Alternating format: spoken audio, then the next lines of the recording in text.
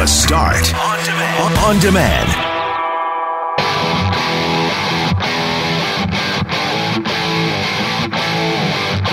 Alberta has declared a public health emergency in a move to try to stave off the collapse of its healthcare system as COVID cases have surged since they opened things wide open. Problems continue in Winkler as the division in that community has led to violence. Instagram has a harmful effect on teenagers. That right from a leaked document from Facebook. We spoke to a professor in Norway to find out what exactly is the solution. And some scientists want to resurrect the woolly mammoth. If you could bring back any animal from extinction, which one would it be? I'm Brett McGarry, alongside Greg Mackling and Loren McNabb. We are Mackling, McGarry, and McNabb. And this is the Thursday, September 16th podcast for The Start.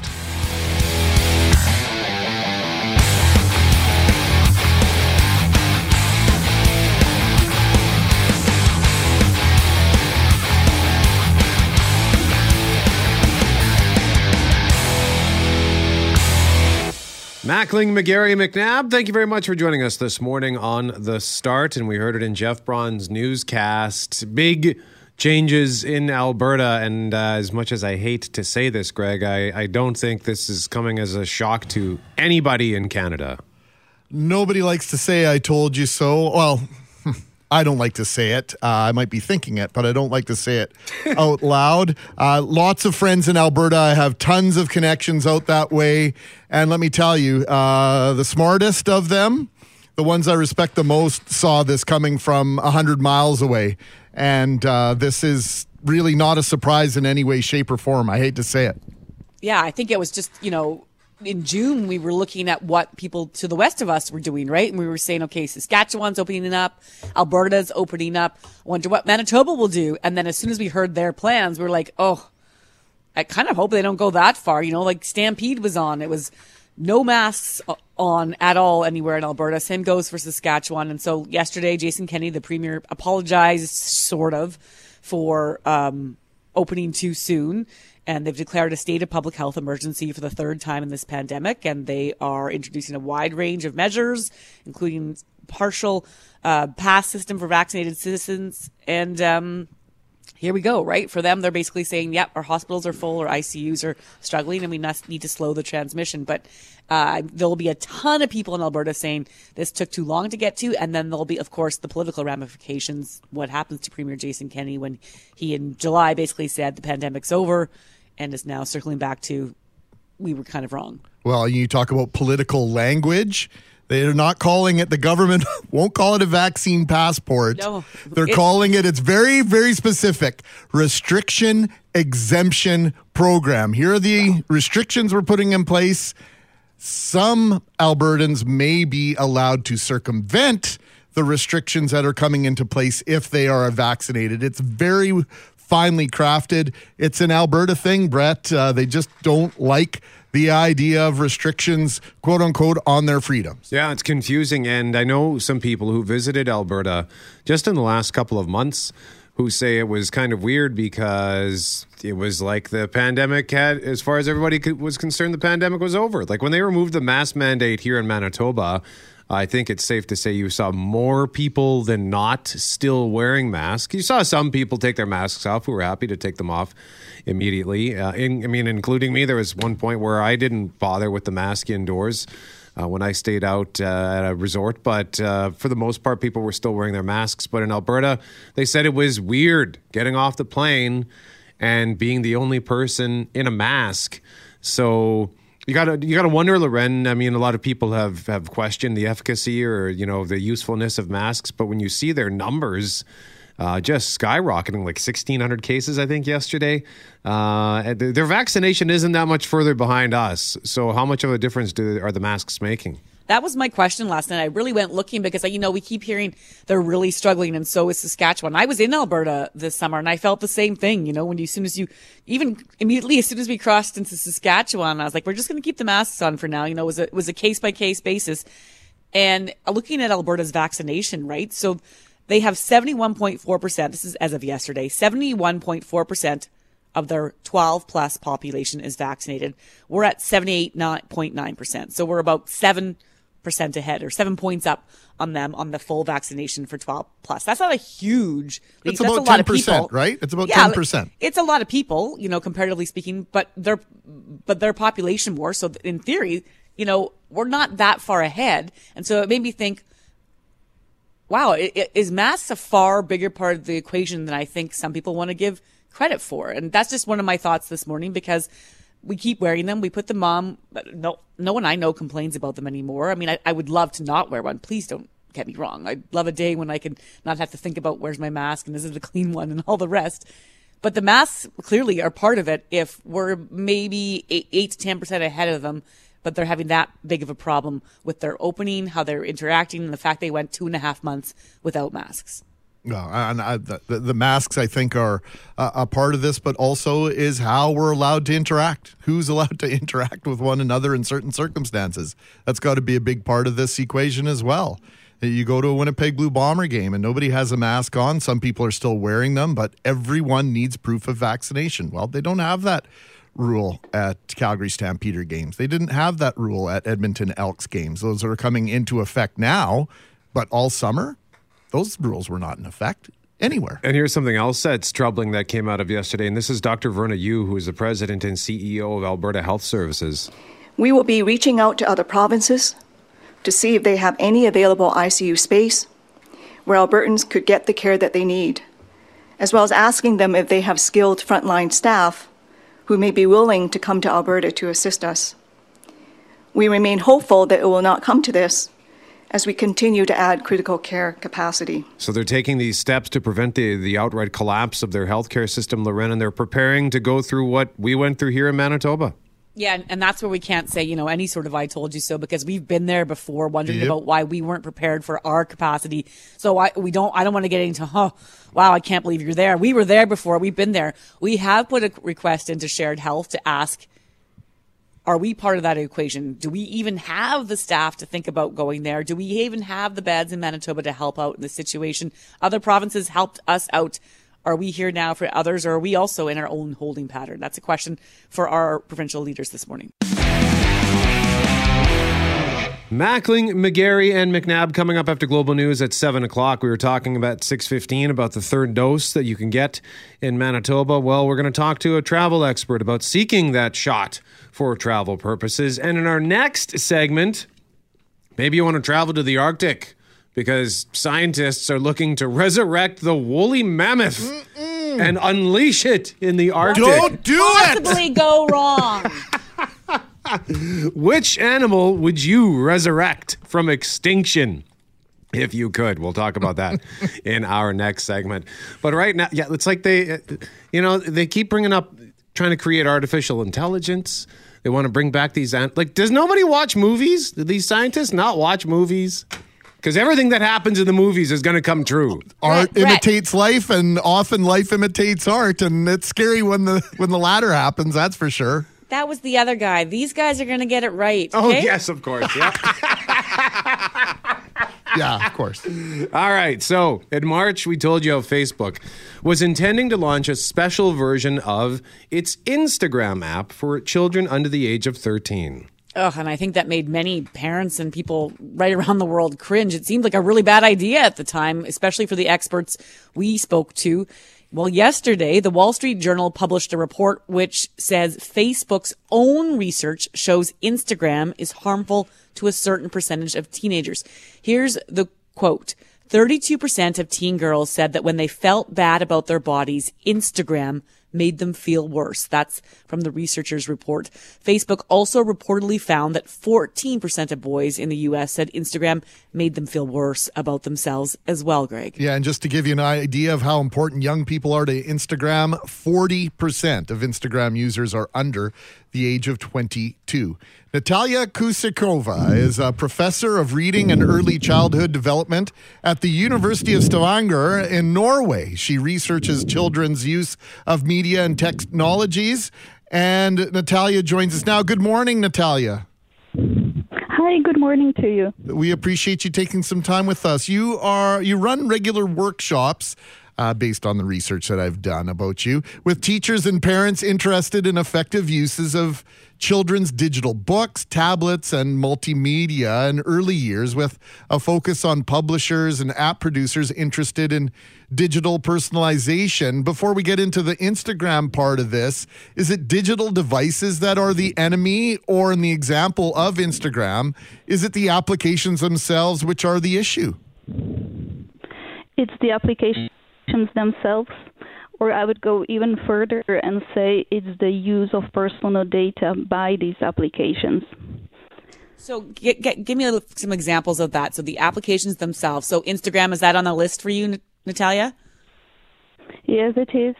These platforms are using personal data and algorithms that are really sending young people into a spiral of harmful experiences. And the sad reality is that these platforms are deliberately designed to keep young people engaged. Because every time you post a photo, every time you share a piece of news about you, it's a personal data point that these algorithms by these platforms use to amplify and send you down the harmful spiral, unfortunately. Now, in the movie that came out earlier this year, The Social Dilemma on Netflix, the inventors of these apps admitted to being absolutely addicted to them. And they say in the movie how they wanted to separate themselves from these products that they were creating themselves. So how do parents and kids even have a chance? Like, is the answer no social media? That wouldn't be the answer, I'm afraid. The research is saying that it's pretty much a mixed bag of feelings when we ask young people what they think about social media. Because on one hand, they get a lot of connection, they can see their friends are there and the latest news are there. But on the other hand, if young people have some problems, if they have some issues and difficulties, then these become amplified on social media. They become more and more harmful for them if they're suffering from depression or anxiety. So we cannot just simply remove the social media, but we have to design them in a better way. So is it inherent upon the designers and regulators to make sure that the design includes some of these things that might help protect our kids? Parents, what are we to do? What advice do you have before we let you go, Natalia? We all play a part. What we are doing right now is very important already, that we are calling out Facebook and saying this is not okay to hold back evidence of harm and not to do anything about it. So media campaigns, working with designers, working with parents to show them alternative ways of using social media, using them together with young people so that they understand the implications, and making sure that we develop legislation that stops Facebook from this harmful content. Natalia Kusirkova is professor of reading and early childhood development at University of Stavanger. That's in Norway, which is where she joined us from this afternoon across the Atlantic Ocean. Thank you so much for this, Natalia. I hope we can reach out to you again in the future. Pleasure. Thank you. Bye. This indeed is like there is so just much listening to this. Sorry, Brad. I felt sick just thinking about, people being sad by looking at a photo. There is so much, it's the body image issue isn't just for young people. I get body image issues looking at Instagram with all of the fitness stuff, whether it's male or female. It just seems that half of Instagram is focused on just being hot. Yeah. And if you don't fall into that, what does that do to your self-worth? Like I said, sometimes it's like, maybe I shouldn't be eating this box of Cheez-It crackers right now. But I'm a 43-year-old man. If you're a 13-year-old, just like that, when I watched that documentary, just heartbroken seeing the effect it has on kids, Greg. Yeah, social dilemmas. If you're a parent, you should see it. You should watch it with your kids. Hey, being 13 in 1982 was difficult enough without all this technology and this ability to be connected to our friends all the time. I'm trying to empathize with my kids and what they're dealing with right now. It can't be easy. It must be just about impossible to be positive about yourself at times.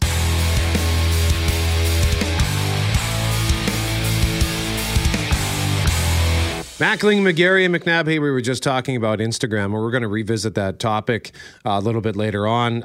Not to make light of what we were just talking about, but we'd love for you to follow us on Instagram. We're almost at 8,500 followers at 680 CJOB, and I've been just working to update our story in between segments, and the one that I just posted has to do with what we're going to talk about right now. We got a chance for you to win 2 tickets to see the Winnipeg Symphony Orchestra's presentation of Bluegrass Symphony featuring the new sounds at the Centennial Concert Hall running this weekend. The tickets are for this weekend's show. And when I heard this story and read this story at globalnews.ca, I just thought, this is insane. Scientists want to resurrect the woolly mammoth. They think that there's a company called Colossal. They raised $15 million with the goal of creating elephant woolly mammoth hybrids that will one day roam wild in Canada's Arctic.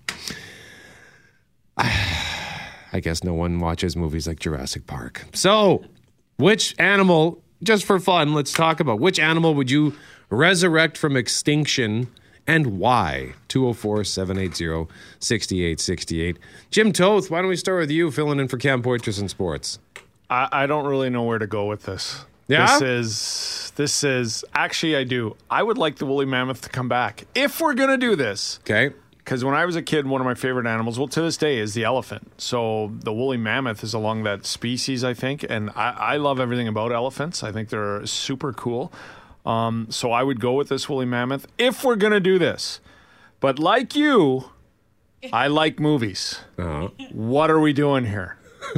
Like, do we not have a disease we could put this money towards to try and cure? Do we not have, like, we're going to recreate this? I don't, I thought you were kidding when you sent me this article, and then I read it twice, and I'm like, who are these people? What are they doing? And to steal a line from Seinfeld, they're contributing nothing to society. Yeah. Yeah, they're just, I don't know. But hey, I mean, if you had a woolly mammoth, you could probably make yourself a pretty badass parka. Man, I would like to get a 70s van with me shirtless holding a sword, riding a woolly mammoth on the side of it. And I would drive that van around Winnipeg, and I'm like, the woolly mammoth is not back, but these vans are, baby. You don't need the van. Just ride the woolly mammoth down the street. Wow, I don't think I could tame him. Jeff Braun, what about you? The problem with Jurassic Park was that they brought the carnivores back. So if we just stick to the Vegisauruses, it might not be so bad. And in that vein, I would actually choose the Brontosaurus because whenever I watched the Flintstones growing up and they'd be having a giant Brontosaurus burger, I always thought, God, that looks really tasty. I'd like to try one of those. So I'm bring back the Brontosaurus just for the meat. Bring it back to Bring it back so we can kill it. Yeah, that's great. Right. Loren, what about you? I would love to know what is it Goldblum, who is the doctor in the Jurassic Park, who's always like, you scientists never stop thinking about what you thought you could do it, not should you do it. He was so angry the whole time. I'd love to know what he thinks about this venture, even though it was a fictional character. The dodo bird, and then you could stop saying it's gone the way of the dodo bird, and you'd have to say like it's gone the way of the passenger pigeon or something like that. You'd have to come up with a whole new phrase. But maybe I don't even know what the dodo bird's good for. Quite maybe frankly, if it came back, Loren, you could do the coming back part would be the way of the dodo bird. It would be the same saying, just a different meaning. In reverse. Instead of sliced bread, we could say it's the greatest thing since the return of the dodo bird. I like it. I think for me, I'd go with like a Triceratops. Just because that would be fun to ride, I would imagine. Plus, like if you're stuck in traffic, that Triceratops can just push everything out of the way.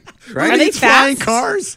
I think they're fast enough to move a car. I don't know what a Triceratops would have weighed. I'll have to do. But they got the big horns, the tusks. I'm going with pterodactyl because you just strap a seat on there and boom, you got yourself your own airplane. You can fly around, and nobody's going to screw with you when you have a pterodactyl. That's true. Yeah, you know what? You've got me beat there. I took the try. I was going for the ground efficiency, but you've got the gift of flight. You know, your pterodactyl could just live on your balcony. That's right. Just hop on it and boom, I'm gone. Vacation, man. Vacation.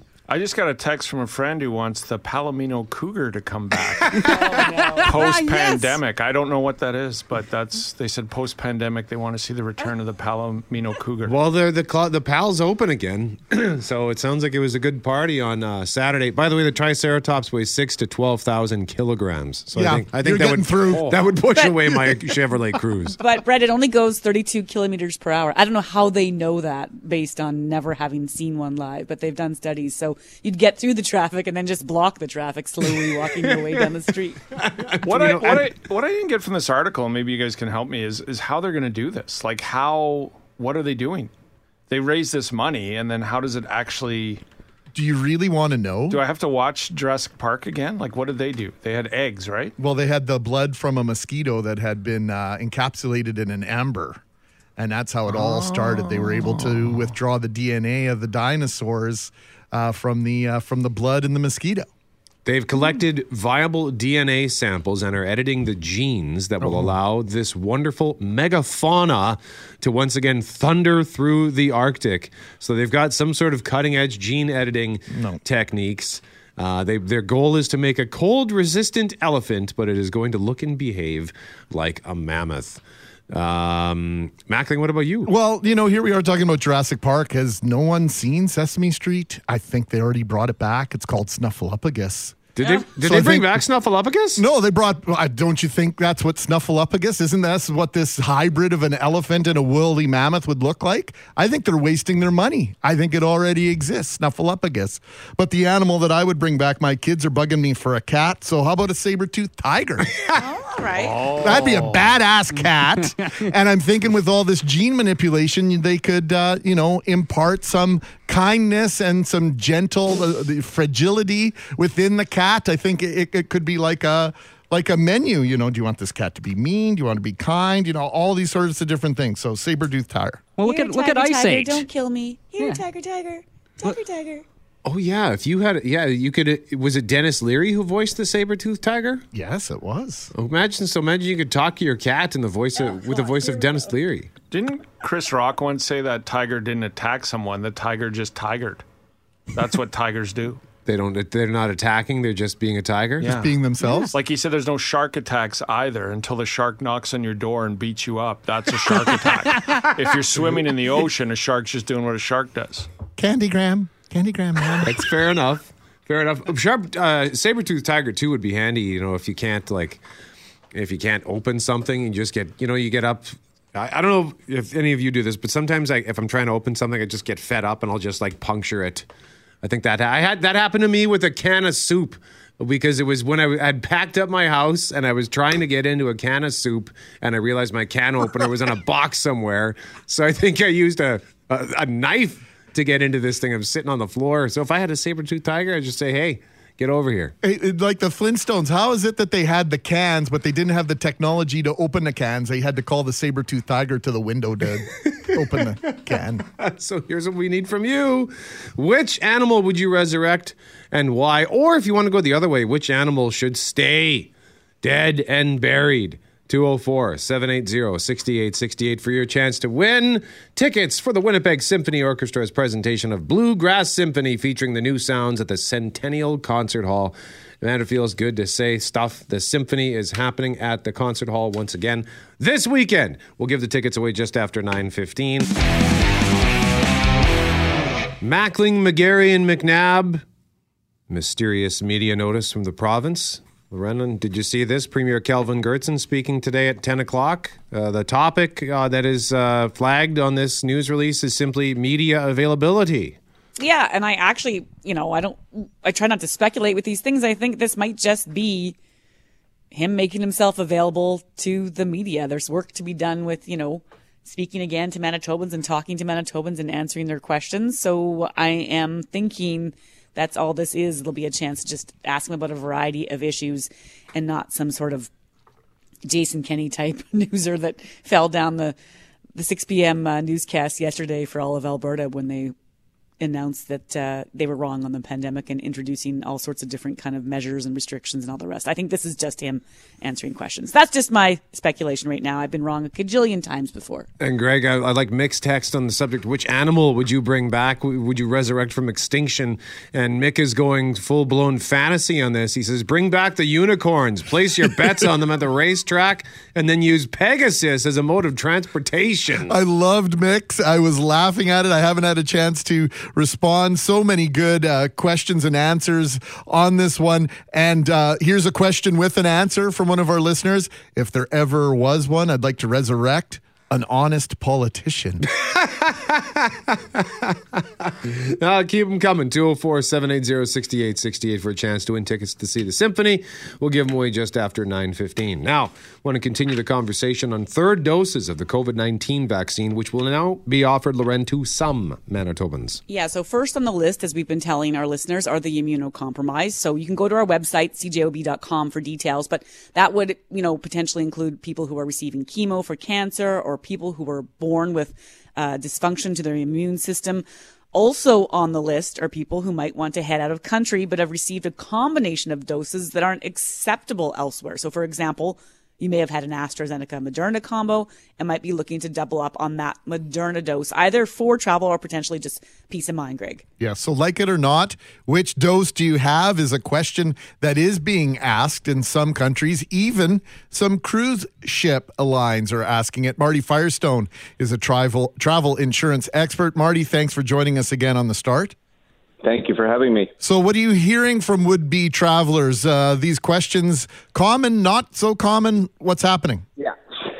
I'll tell you what I'm hearing is people who have concerns about immunity levels from getting these shots when they went down south back in February, way ahead of the queue, that are now thinking that my immunity is running low, and they are even hearing stories of people with double vaccination that are getting COVID again. So their desire to run south again to get a third booster is strictly driven because they think immunity wears off. This whole concept that we're talking about today about wanting to get the third shot so that you have no longer mixed, but you have two of one kind, this is a whole other scenario that's just really come up the last couple of weeks. Meaning are you hearing from people who are wondering about where they can and can't go? And with that, Marty, how are you as a travel insurance expert keeping track of all the different rules in various jurisdictions, countries, cruise ship lines, concerts, and all the rest? Yeah, it's an incredibly fluid situation. Being involved at the insurance end, which is what I do, I can only attest to the fact that the insurance company will insure you. You don't need to buy additional COVID insurance. It's included in the contract now if you are fully vaccinated. This whole idea now of what countries, what cruise ships will now accept mixed vaccines or need you to have two of the same kind or don't recognize the Covishield one that's produced in India. It's absolutely confusing. Half the time, I really tell my clients they've got to check with the country, check with the travel agent, just get everything in front before they go because they could be in for a rude awakening. And what are you hearing from those like me with two AstraZeneca doses? I'm Astro Boy in this Manitoba scenario. Am I and the rest of us who are double dosed with AZ, are we still hooped? I haven't seen restrictions for my kind of clients that are strictly snowbirds traveling, south to Florida or Arizona and things like that. AstraZeneca is accepted, so there's not a problem. But the big fear, and as I said earlier, is people are concerned they need the third booster shot, not because they had mixed vaccines, not because they had AstraZeneca, but because they worry that their immunity level is starting to wane, and there is a chance, even with both vaccines, that they could contract and get COVID again. So, Marty, while we have you here and before we let you go, with regard to COVID-19 and making sure you have the appropriate coverages, has the insurance industry caught up to where we're at in terms of COVID and making sure if I get somewhere and contract COVID, I'm not going to be on the hook for millions of dollars worth of potentially life-saving healthcare costs? Yes, they have. And I'll tell you why they have. Insurance is all about risk. And when you think about it, now that if you're double vaccinated, even if you should contract COVID, it could be mild flu-like case symptoms, not an ICU and not sitting on a ventilator. So their concern and risk has come down tremendously. So yes, you can travel without any concern that if you have proper travel insurance, you will be looked after and all costs associated with COVID will be picked up. There'll be no issue whatsoever. All right, Marty Firestone joining us live on 680 CJOB, a travel insurance expert. Thank you very much for your time, sir. We appreciate it. Thank you for having me. Take care. Yeah, so it just looks like some kind. It really, and he said it's a fluid situation. It really depends on where you're going. It could be they don't accept the mixed dose. It could be a specific combination of a mixed dose. Like I see, it looks like there's some countries that are okay with AstraZeneca and an mRNA, but not Pfizer Moderna combo. If you got the specific Covishield AstraZeneca one, which is from India, some places aren't accepting that. And I double checked mine last night, and indeed it says Covishield AstraZeneca for both. So I'm just glad that I'm not a travel bug, so to speak. I would like to see Western Canada. I'd like to see Eastern Canada. As long as I can stay in Canada, I'm good. Yeah, you're good. Hit the road, man. You got it. Flash that AZ card proudly. I will. Every time I get to use it. Get a tattoo, man. Oh, like just tattoo the QR code? AZ. Oh. And then people will think you're like an Arizona fan. You know, somebody suggested that I should get a T-shirt made with Astro Boy on it, but change the lettering to Astra Boy. Astro Boy. I saw someone in BC who's decided to put his QR code on a T-shirt. So he doesn't have to keep pulling out his card or his phone. That's right. I don't know how smart that is, but... Yeah, because we heard, I think it was I can't remember if we heard it in the shift or in one of Jeff Braun's newscasts, but they're saying don't make it your lock screen. Because you know that if you're looking for a screenshot, it can be cumbersome to find it, but don't make it your lock screen because that could be a problem.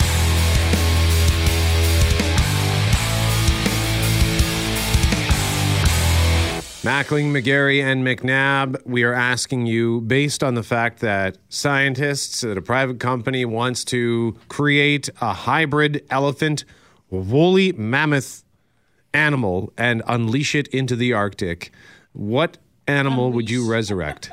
That's in the headline, I think. No, I know. Just the word unleash, like even if it paints the That's picture not the of intention. like it's like he's in the back of a cage and they're gonna be standing on top of it and just a bunch of guys around with rifles and slowly, and then that thing's not gonna rush out. It's a woolly mammoth. It'll be boom, boom, boom, boom, boom.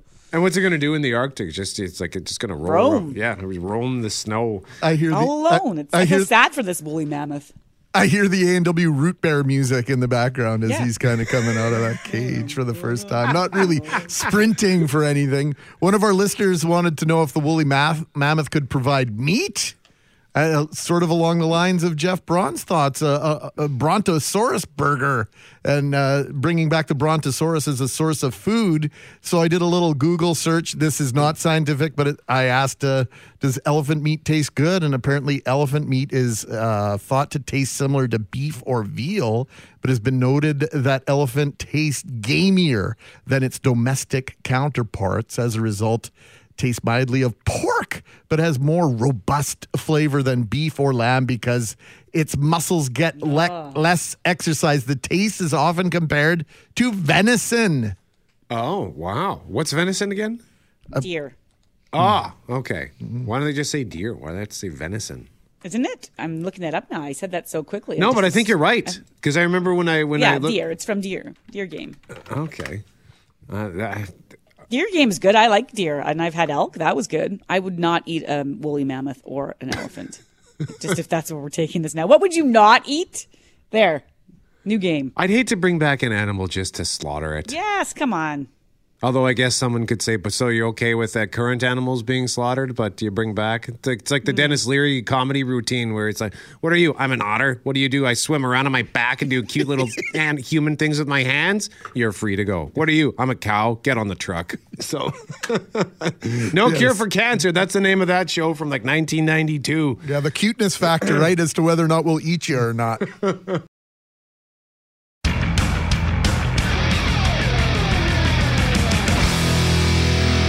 Small town salute, and this week we want to tell you to take a hike because Trans-Canada Trail is proud to launch its second annual Great Canadian Hike. That wasn't very neighborly, Brett McGarry. Running September 15th through October 31st, the Great Canadian Hike is a national challenge that encourages people to get out into nature and embrace their local trails in the company of friends, family, and fellow Canadians. And they've set a goal to maybe, leave your phone at home or your smartphone or whatever you do, because they're really trying to get you to disconnect from your screens, it says, reconnect to nature and one another on this 28,000 kilometer Trans-Canada Trail system that runs coast to coast. It's a long hike, probably not realistic. You're not going to do 28,000 kilometers, but lots of people like to get out. It's going to be a beautiful weekend. And if you need some hiking ideas, Tristan Field-Jones is CJOB's resident intrepid wilderness explorer, and he joins us now. Hi, TFJ. Hey, Loren. Hey, guys. So you've done this for a while now. You like to get out there and explore Manitoba. What's the most recent place you've been, or recent hike you've been on? Yeah, and most recently, granted, it's technically not in Manitoba, but I'm pretty sure most of us consider northwestern Ontario to be Manitoba adjacent. But I recently went to Rushing River, which is not far from Kenora, a very popular spot there. Lots of nice little trails to see, and the falls and the rapids are just incredible. That's the most recent place. In terms of, it's funny you mentioned the Trans-Canada Trail, because it's one of those trails where, especially in the Whiteshell, it kind of meanders through so many little spots that you don't actually quite realize, unless you're really paying attention, that, oh, I'm actually hiking on the Trans-Canada Trail. And there's a lot of places in the Whiteshell where you can hike bits of it. I will say this, because a lot of the hikes that I go on tend to be more moderate to advanced, and I know, especially if you're taking part in this particular challenge with Trans-Canada Trail, you might just want something that's a little bit easier. So one of the places I can recommend in terms of that, if you want to get out of the city, there's the Trans-Canada Trail that follows one of the highways in the South Whiteshell. And it's really handy. Obviously, you need a park pass if you're going to the Whiteshell. But there's this great place called the Nighthawk Cafe. It's just as you get into West Hawk Lake off the Trans-Canada.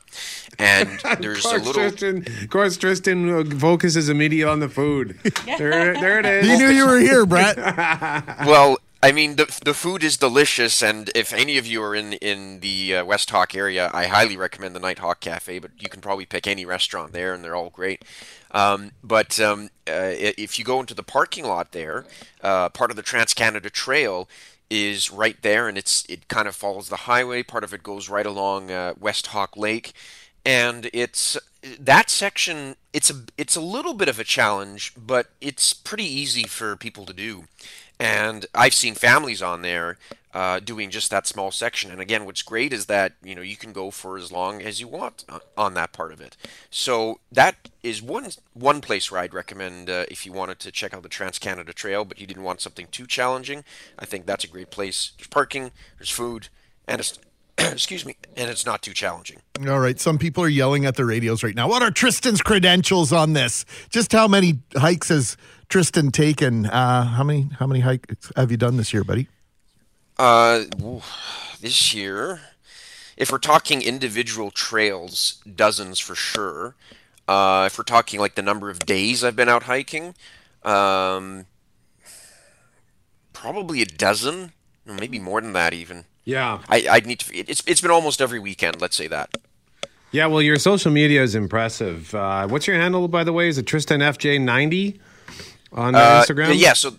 Yeah, that's on Instagram, and on Twitter, where I sometimes post pics. It's at TristanFJ, but again on Instagram, that's where most of my hiking pictures go. Yeah, great video and pictures on his social media. It's just extraordinary stuff. You find all these wonderful spots, and it's a great eye opener, because I think sometimes people feel like if you want to do something cool, you have to leave the borders of your province or the borders of your country, and you find all kinds of cool stuff right in our backyard.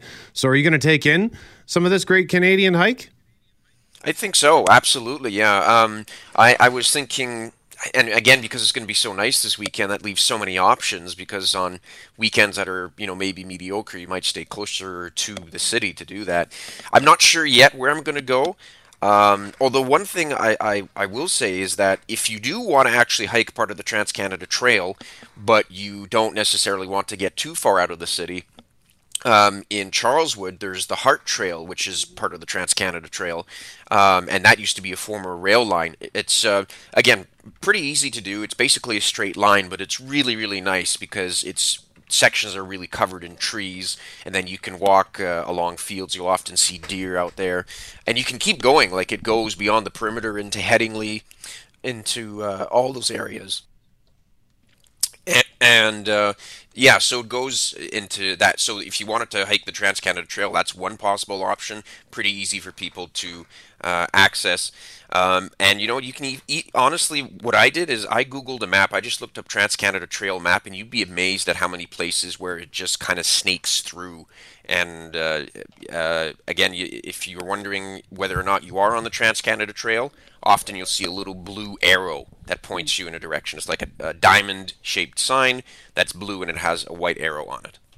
How have these, what have these done? Like, there's obviously physical benefits. It's really cool to go out and see other spaces, but they talk about the idea that, people need to disconnect from their screens, get out of their houses. We spent a lot of time at home in the last year and a half. I'm just curious how they've done, what, obviously the nature and what you see keeps you going, Tristan, but how about just the mental health aspect? Yeah, and it's funny because, during the pandemic,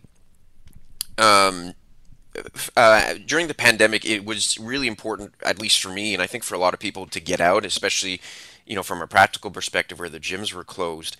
But, one of the big indicators for me that showed me just how important this was when the hiking trails were closed earlier this year because of the conditions. It was so dry, and the wildfires were getting so out of control that they had to close all the trails.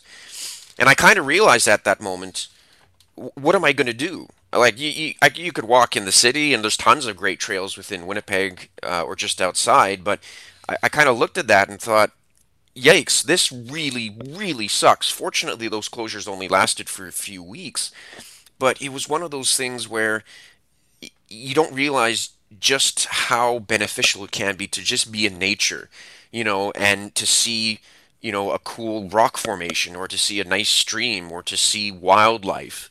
And again, you can get all sorts of variety. I mean, when you think of where we are right now, like from where I'm sitting, within 2 hours, I can go to sand dunes, I can go to the Canadian Shield, I can go to a place called Steep Rock where the water is green, and I can go to the Pembina Valley, which looks like it comes from a movie, with those classic kind of rolling hills. And so there's tons of variety just from where we are. And the fact is, just being able to explore part of that does wonders in terms of, that adventure that I think is always inside of us, of trying to find these places and exploring something new. So, Loren, when it comes to mental health, I just think that aspect of getting out, being active, being somewhere where you may normally not be active, I think just that on its own does wonders. Tristan Field-Jones, I've never been happier to tell you to take a hike. Aww. Oh, thank you, Brad. You should join me one of these days. I'd love that. Tristan Field-Jones, thank you so much for joining us. He wears many hats around here, including an award-winning documentary maker. But right now, he is our resident explorer, and you can get more information at greatcanadianhike.ca to register. Last year, over 10,000 Canadians took part. Combined distance of 108,000 kilometers. That's almost 3 times the Earth's circumference. Pretty cool. One of our listeners, Karen, just texting in saying that you need to look for and explore on the website. This is for you, Tristan, and for our listeners. My cousin just completed the entire Trans-Canada Trail in 6 years. Wow. Diane Whalen is her name. 500 Days in the Wild. If you Google that, there's a film being made. There's a trailer for the film available online. Check it out. I saw the feature on Diane yesterday, of all times, on the Weather Network yesterday. Wow. Right on. Good way to go, Diane. That's amazing.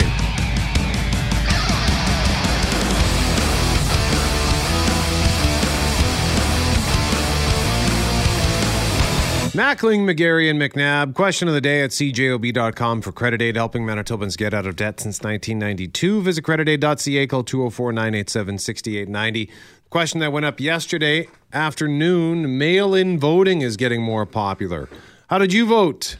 Or how do you plan to vote in Monday's election? Overwhelming, 93% say in person, 3.5% by mail, because of the pandemic, and 3.5% say by mail because it's easier. You can cast your vote there at cjob.com, but we will be changing the question soon to a topic we're going to revisit after 8:30 on Instagram and its harmful effect on teenagers. But right now, the question is, will we see anything change on the political landscape come Election Day? 4 sleeps to Election Day, Brett. You're counting them, I know, right? Can't wait, election, baby. Yeah, I love the election.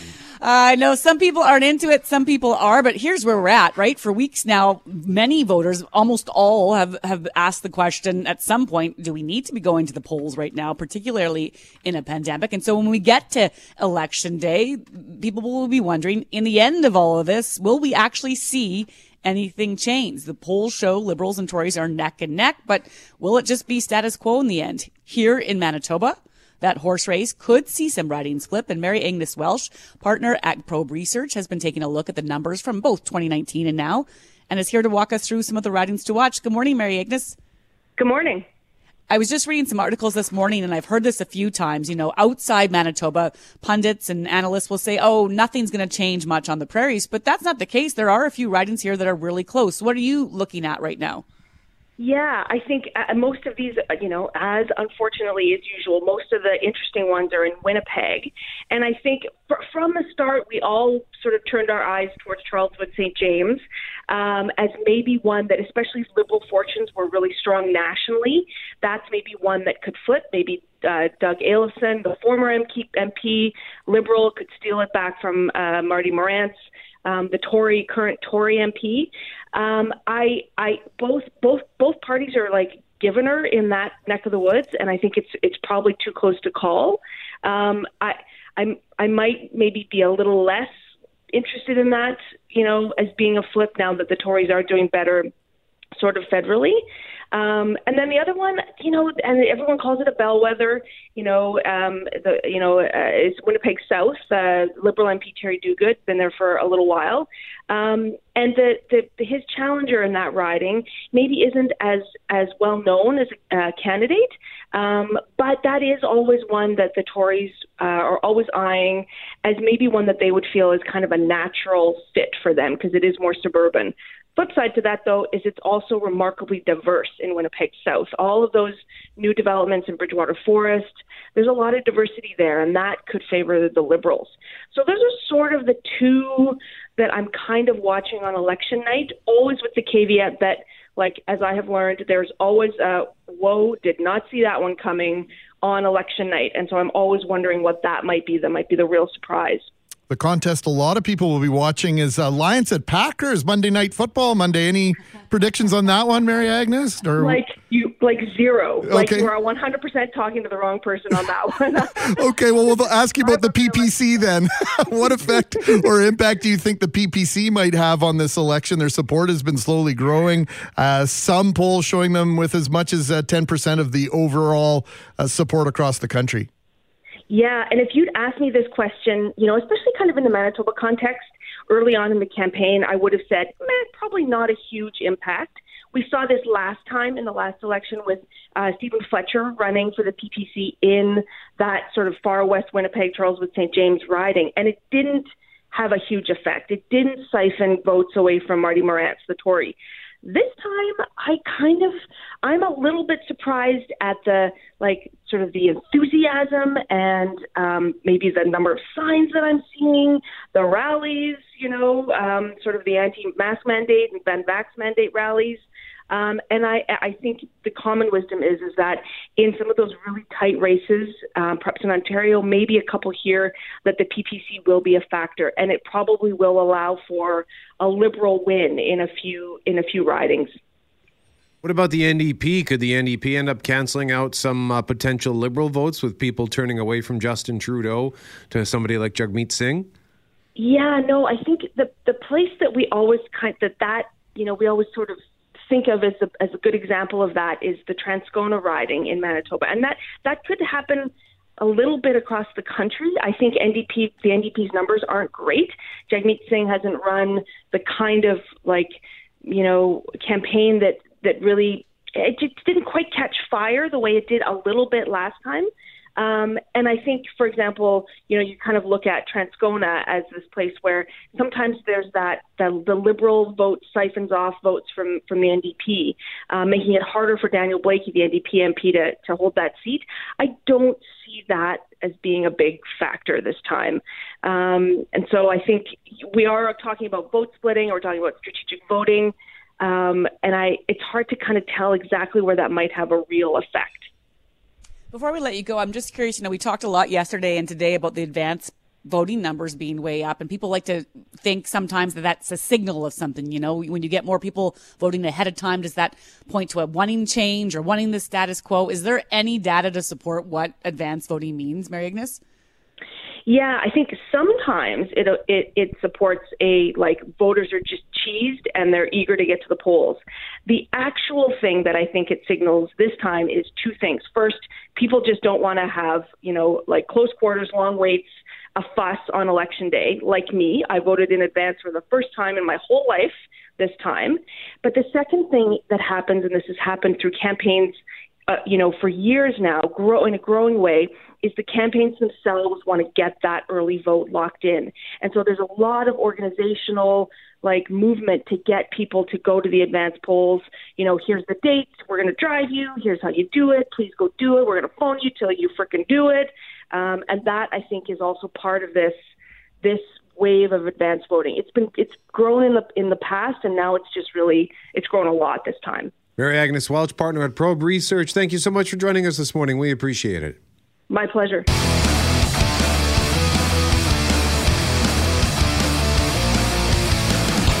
Kathleen McGarry McNabb, just want to read this text message from Jonathan on what we were just talking about, the harmful effect that Instagram has on teens, as shown in a leaked report from Facebook. And Jonathan says, I just wanted to say that I really appreciated the discussion you just had this morning about Instagram and fakery. As an educator, I often hear the calls from people of an older generation that we should be teaching fundamentals in schools and job-related skills. Well, in this day and age, I think students should absolutely be learning about media awareness and digital literacy, especially as some are aspiring to have careers in the digital space. Jonathan, thank you for that. And Greg, you mentioned Loren's boys want to be YouTubers, and that reminds me, a couple of years ago, or a few years ago, I remember looking at my friends' kids' grade 4 yearbook that they made together, and in the what do you want to be when you grow up, 75% of them wanted to be YouTubers. 75%. They all want a career in YouTube. That's not going to happen. No. I want to be clear. That's 6 on their list. It's just the fact that even comes out of their mouth. They're still, they still talk about being hockey players or archaeologists or police officers. But the fact that YouTuber, could I be a YouTuber? How do you get a YouTube account? How to become a YouTube host? I don't know. Thank God I don't know, because I might, I really don't know how to do it, Greg. But that we have to get our head around the fact that the world's changing. You could be a professional gamer. You could create video games. You could be someone who gets in these industries and have a great career. But what are the dangers with it? For sure. And our expert Natalia, I think, said it best. You can cut your kids off from this stuff as much as you want and think that that's a good idea. A, it's not practical, and B, it's not fair. So we have to learn how to live with it and demand that these giants of industry in the technology space do better. And here's one final thought from Dave, just on another sneaky way that these apps interact with you. Dave says, how about this? Yesterday, I said the PC candidate's name out loud when I read his postcard that came in the mail. Today, his Facebook page is appearing nonstop. Come on. Your phone is listening to you.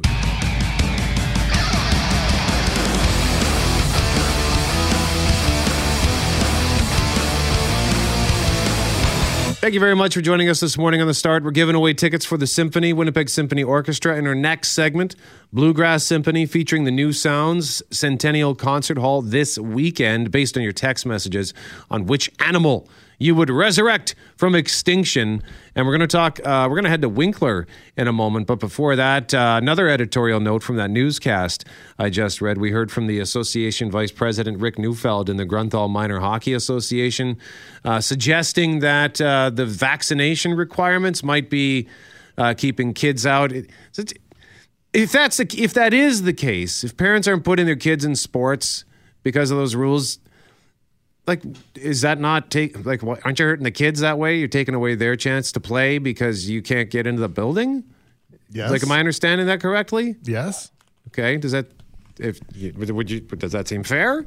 No. I don't know. I guess if you believe in something enough and you think you're standing by principles or something, I suppose you're arguing that that's teaching your kids something. I'm trying to get in the mindset of what you would be doing. I'm glad you're doing it because I can't. My first reaction is, no, I hear you. My first reaction is, come on, your kid can still play and somebody else can, watch them while they're in there. That's my first reaction. But, if this is your conviction, I don't know. I'm trying to see the rationale there. Okay. Well, anyway, I ambushed you both with that. So, I think that's kind of where my train of thought was, that the bouncing. I was trying to follow the bouncing ball, but I couldn't quite see the direction it was bouncing. So I just wanted to throw that out there as some food for thought. But in the meantime, as reported yesterday by Global News, a woman says a man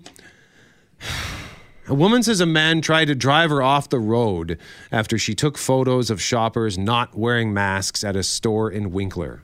The altercation is one of two Winkler police say officers have been called to over the use of masks in the southern Manitoba community in recent weeks. The woman told police she was confronted by two men after she started taking photos of people not wearing masks inside a store on August 30th. She says one of the men followed her out of the store and then tried to push her off the roadway with his vehicle, forcing her onto the shoulder as she drove away.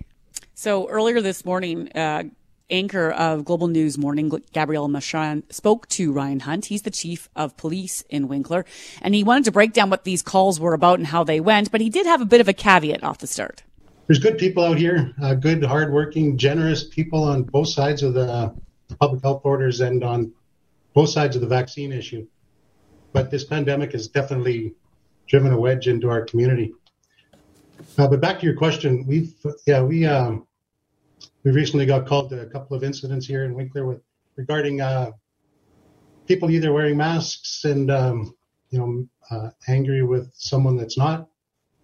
So the first one was a call from an incident at a store where somebody that was wearing a mask was angry at somebody that not wearing a mask, and they were bumping into them with their shopping cart. And so we got called to that to diffuse that situation. The other one we went to was somebody inside of a store that was wearing a mask, taking pictures of people that were not wearing masks. And so then when that person left the store, one of the non-mask wearers followed them down the street and kind of forced them onto the shoulder of the road. And so a couple of incidents like that are, it's concerning when it starts to escalate to that point.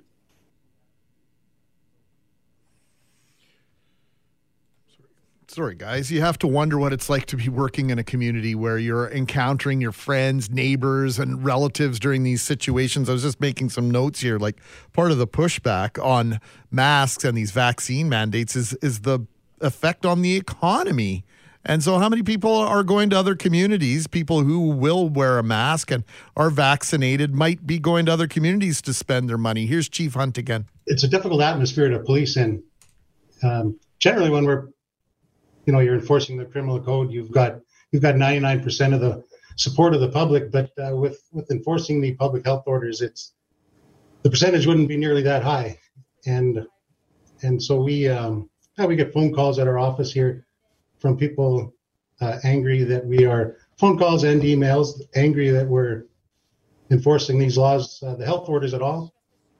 But we also get angry phone calls and emails from people telling us we're not enforcing it enough. So it's just extremely divided, and it is a struggle for the officers. But everybody's it's a tough time for everybody. Being in a pandemic it's not fun for anybody, and there's businesses are having a difficult time, and just individuals as well. So we're certainly not alone in that.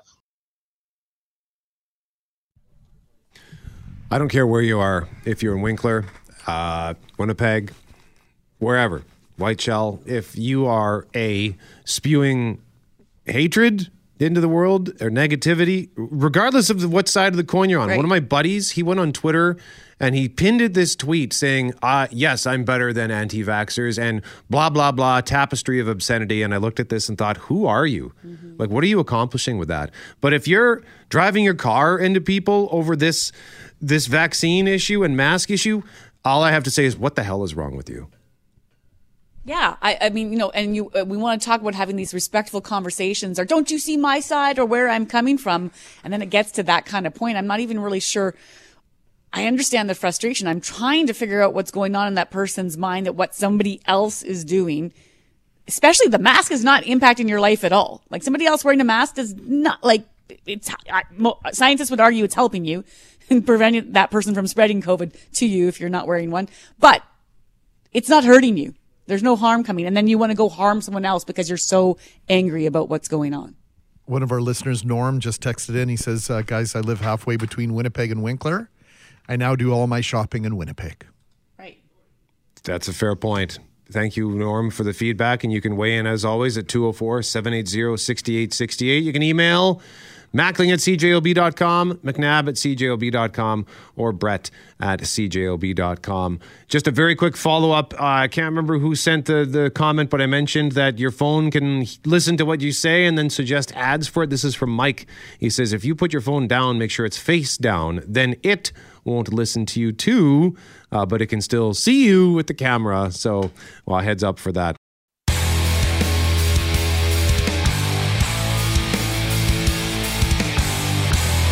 Mackling, McGarry, and McNabb, thank you very much for joining us this morning on The Start. And we're asking you at 204-780-6868, which animal would you resurrect from extinction? Because there's this company called Colossal. They've got $15 million in funding to try some fancy science doodadery to create a hybrid elephant woolly mammoth. They want to bring back the woolly mammoth, and their goal is to unleash it in the Arctic, even though, as Kat in Gimli says, that's not their natural habitat, and they would die because they eat vegetation.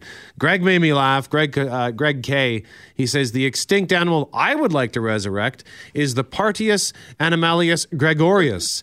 He went extinct about 15 years ago when he paired up with the Buzzkilius maximus. That's great. I've been married for 17 years, though. Oh, never mind. Oh. Okay. No, actually, on all honesty, my Buzzkilius Maximus is not my wife. It is yours truly. So my wife actually likes it when Partius Animalus Gregorius makes an appearance. So just to make that clear. We got a couple texts from people who, of course, went the opposite way, right? Texting about bringing back, who was it? George the Animal Steele, yep. Like in terms of the wrestler. Someone text about bringing back the honest politician. And then someone responded saying, it's not the honest politician you want to bring back. It's the smart voter. And Jason texted to say, I would resurrect a courteous driver, which had me laughing this morning. Well, that's the assumption that it existed in the first place. Oh, yeah, that was good. Okay. And then Johnny had a good one, too. We got a lot of texts along these lines, Loren. Yeah, Johnny said, morning, everyone. I'd bring back the purple dinosaur. No, not Barney, ever, but Dino from the Flintstones. Was it Dino? Dino or Dino? Dino. He was a pretty sly dude when Fred was always in his presence. Yes. Lots of people were talking about the fake creatures. I think Greg said Snuffleupagus. Yeah, Snuffleupagus. Don't even need to bring back the woolly mammoth. I think the hybrid of the elephant woolly mammoth already existed on Sesame Street. So here's the deal. We haven't come to a consensus yet. We need to pick a winner. But I think we're going to have to hold it until 9:35 because we were all sort of scrambling had to scramble to read the news and when Jeff Braun's technical difficulties, so I didn't have time to review. That's usually where I do my last second dash. So we don't have a winner here. So we're going to give away the tickets unless you guys have an obvious one. Well, Greg, is there one that jumps out for you? I like Jason's. I don't think we've read this one with regard to T-Rex. I think it's pretty good. I think it's funny. Make him the winner. Just do it. Okay. Go ahead and read it, Greg. I'd like to see the T-Rex be brought back just to see him try to pick up things off the ground or even to see them try and smack mosquitoes off their backs. I love it. I love it because here's why. One of my buddies, I'm just going to call him RB, I think we all might have our ticks when we've had a little too much. If I have way too much, I tend to look like Frankenstein's monster the way I walk around. But he gets the T-Rex arms. Oh, short arms. Yeah, so you can always tell when he's had too much, he gets the T-Rex arms. And the T-Rex, like, such a menacing creature, but how do they end up with those awful tiny arms? Like, it's like nature's cruel joke. How do they shoot a 3-pointer in Toronto? That's what I want to know. Maybe it was evolution balancing itself. itself. Oh, that's a raptor. Sorry. Okay, Jason, you win.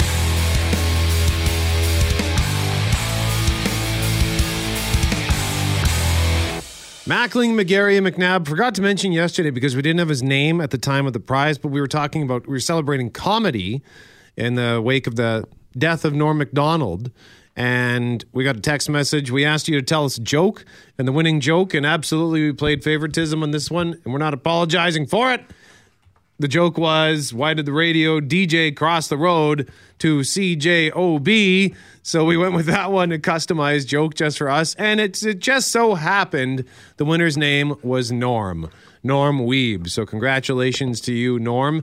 And we want to say thank you to Jason, who won today's prize for the symphony but can't make it this weekend, unavailable this weekend. So he said to pass it forward. So we're just looking for a suitable candidate for that. And before we talk about a really, shall we say, fuzzy downtown tour, we do have a couple of text messages on the mask debate from both sides of the equation, Loren. Yeah, we talked at 9 o'clock just about what was going on in Winkler, and there was this woman who had gone into a store with her mask on, some people not wearing masks, so allegedly started taking pictures of them, and then that caused some people in the store to be upset. They followed her out of the store and tried to, according to police, push her off the road, or at least kind of nudge the car onto the shoulder, Greg, or something like that. Well, one listener texted to say that they had an experience in Winkler shopping where he asked his daughter to put on her mask as she goes into the store, as per the store mandate. A man near them became absurdly irritated, and my wife intervened, and then he mocked her. And so as they left the building, this man was in his car by then. He laid on his horn and forced them to yield to this driver on this crosswalk. And the texter said, this is a terribly angry young man. And so he's had that experience in Winkler on the mask equation. But this opposing text, we've been getting a lot of this too from people wondering, well, hang on, she was taking pictures of people. Was she not instigating the situation? Can you see that one, Greg? Yeah, listen to your bit on the problems in Winkler. I'm fully vaccinated, follow the rules. I'm a private person, and if I saw some stranger taking pictures of me and my family, I would definitely be after them about why they were doing that, including pulling them over if they were trying to get away from me. Well, I'm going back and forth with this person, and I'm suggesting that people are simply tired of following the rules themselves and seeing others. This person was trying to acquire photographic evidence of somebody breaking said rules. Perhaps the intention was to send these pictures or a picture to authorities so that they could step in and say, hey, I have proof of people not following the public health orders. Can you help us out here? And this person did not like the fact that I equated the idea of sending video or a photograph of somebody vandalizing my car in my driveway or my home with my home security system and the same thing. All I'm trying to say is people are tired of seeing other people's not following the rules. They're looking for proof in order to say, hey, you need to fix this. I understand it's ramping things up. Frustrations on both sides. Yeah, because the majority is vaccinated. The majority are following the rules, and we're having to placate those who are not. Look at what's happening in Alberta. A lot of people I almost fell down the anger hole last night. Just reading all the angry comments after what happened in Alberta with the new rules of people saying, I'm fully vaccinated, I've followed the rules, and now I got to go back into restrictions because a handful of people did not. So, yeah, it's a frustrating, divisive situation, and we will keep you up to date as more developments come in on whatever the situation is. But right now, we want to lighten it up with something here that's happening downtown. There's a good chance you've been talking about something to a friend, and they've said, hey, there's an app for that. Well, if you've ever wanted to take a tour with your dog, now you can say to someone, hey, Greg, there's an app for that. Yeah, Downtown Winnipeg Biz is launching the Downtown Winnipeg Tour app, and tomorrow's first tour is called the Best Furry Friend Tour, or, get this, Loren, you'll love this, BFF Tour. I'm super interested if they can also take my dog on the walk, and then I can have a break. No, I'm kidding. So this tour, it sounds really cool, and I think it will appeal to a lot of dog owners. It's narrated by Global's weather specialist, Kayla Evans, which is really great. And for more details on how this is all working, we're actually joined by Susan Ainley, a.k.a. Downtown Peggy. Good morning. Good morning. So great to speak to you all. I love that you said we'll talk about something a bit fuzzy earlier. And so, yes, that's exactly what we're going to do today. So, we started developing the app in the spring, thinking it would be great to launch sort of in June. But having said that, then things started to open up when we got very, very busy with summer programming, and then it was very hot. So did you really want to be taking your dog on a walk downtown with all the concreteness? There's lots of green spaces, but let's face it, it can be a warm walk. It's a 7K walk. And what it does is it highlights different places to stop that are pretty. So we've got the Millennium Library as part of it, the park-like area around the Legislative Building, Chinese gardens in Chinatown. We've taken some murals. Plus, we also highlight some downtown businesses that are dog-friendly, where you can bring your pet, some that are named after people's pets, and then others that also have dog treats. So you can take your dog on a walk, go shopping, grab a beer, have some ice cream, and do all these things with your best furry friend. I think a lot of us got dogs during the pandemic, so this is just another thing you can get out and do with them. So are the pet-friendly businesses that are highlighted on this tour, are they like always pet-friendly, or is it just as part of this tour? No, they're always pet-friendly. Yeah. So, for example, Capitol Grill, their patio has always allowed pets. In fact, they'll bring you water for your dog and things like that, too. So same thing with Bison Books. I mean, who would have thought, right? The owner has a dog, so they sometimes bring their dog in. You can shop with your dog. They don't have anything specifically for dogs. But, I mean, if you're looking for books on Lassie, maybe, I'm just saying, that might be the place to go with your pet. And again, like some places have specialty items for your dog. So you can actually get pet bandanas at Lake of the Woods Brewery in their shop there. You can also get ice cream for your dog at both FET and at Neon Cone. So, it just kind of highlights those different things and gives you some information about where you're walking. Like you mentioned, it's narrated by the lovely Kayla Evans, and she did such a great job. As you get to each spot, the audio will actually auto-play, so you'll find out as you're walking up to the location what's interesting about that location. Should I bring headphones for that? Because let's say I happen to be doing this tour at the same time as somebody else or a couple of other people. If we've all got our phones out and Kayla starts talking to us at different times, I guess headphones probably be the way to go. Sure. I mean, personally, I don't love headphones because I like to be aware of what's around me. But I mean, everyone's different with that. So yeah, for sure. I mean, bring your headphones if that's what you prefer. And the thing with the app, it's available on both the Apple and the Google Play Store, so you can download it from either. It's available now, but our official launch is tomorrow. After tomorrow, you'll be able to go to the different businesses. We also highlight some pet-friendly hotels where you can stay with your pet, make the whole thing part of a staycation, and you'll be able to pick up a limited supply of pet bandanas. They're super cute. If you see the app, you see the three little doggies that are the sort of icons of the Best Friend Tour. They're on the pet bandana. They're really, really cute bandanas. They're free. You just have to walk in, show your app, and the business will give you one of the bandanas for free. I love that you're doing this, and I'm curious, what you heard from people, because we all know, I mean, my family included, we got a dog during this pandemic. I know so many people who got pets. I just was wondering if that's what you were also hearing in the downtown. And yes, it's a great way to bring people there, but the fact is our dog population is really on the rise in the city, I think. 100%. I also got a dog during the pandemic. Ooh, what kind? I have a schnauzer, a miniature schnauzer. His name is Ferdy. He's adorable, and I love him so much. And he is 100% the inspiration behind this app. So in the spring, I'm like, where can I take Ferdy to hang out? and go places that are downtown. Like I live downtown, it's my neighborhood. So I just really purely for myself and for Freddie wanted to find out these places and then thought, well, wouldn't this be fun? I do tours as part of my job here. So, how do I encourage other people to do the things that you might like to do to hang out with your pet? So, yeah. And although it's a 7K walk, you can split it into chunks. So don't feel like you have to do the whole thing at one time. If you just don't have the time, you can do bits on the fly or whatever. In your own time, you're able to just kind of pick up and start wherever you like.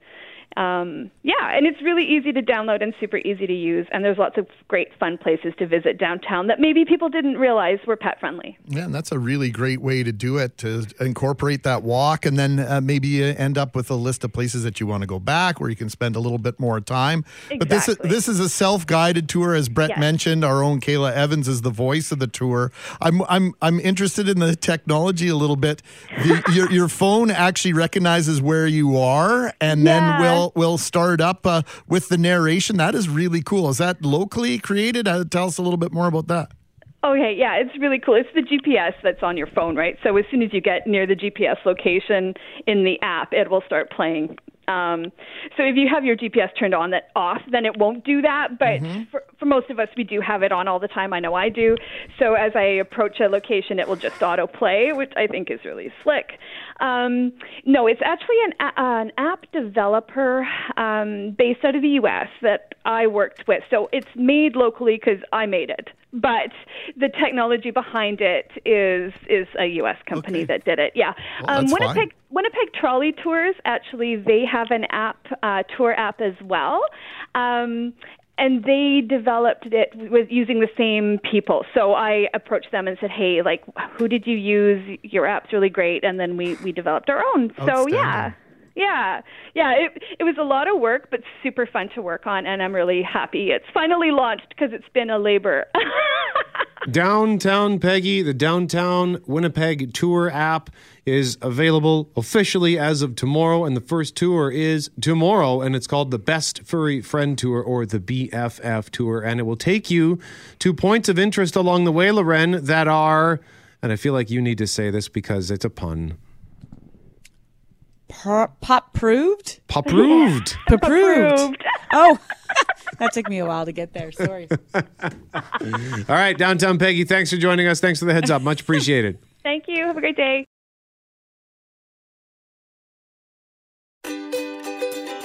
Hey, thanks for listening to the Start Podcast. We are available on Apple Podcast, Google Podcast, wherever you find your favorite podcasts. Subscribe now and never miss an episode. And if you like what you hear, rate the show, tell us what you think.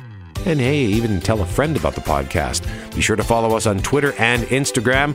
Greg is at GMACWPG. That's GMACK WPG. I am at Brett McGarry, BRETTMEGARRY.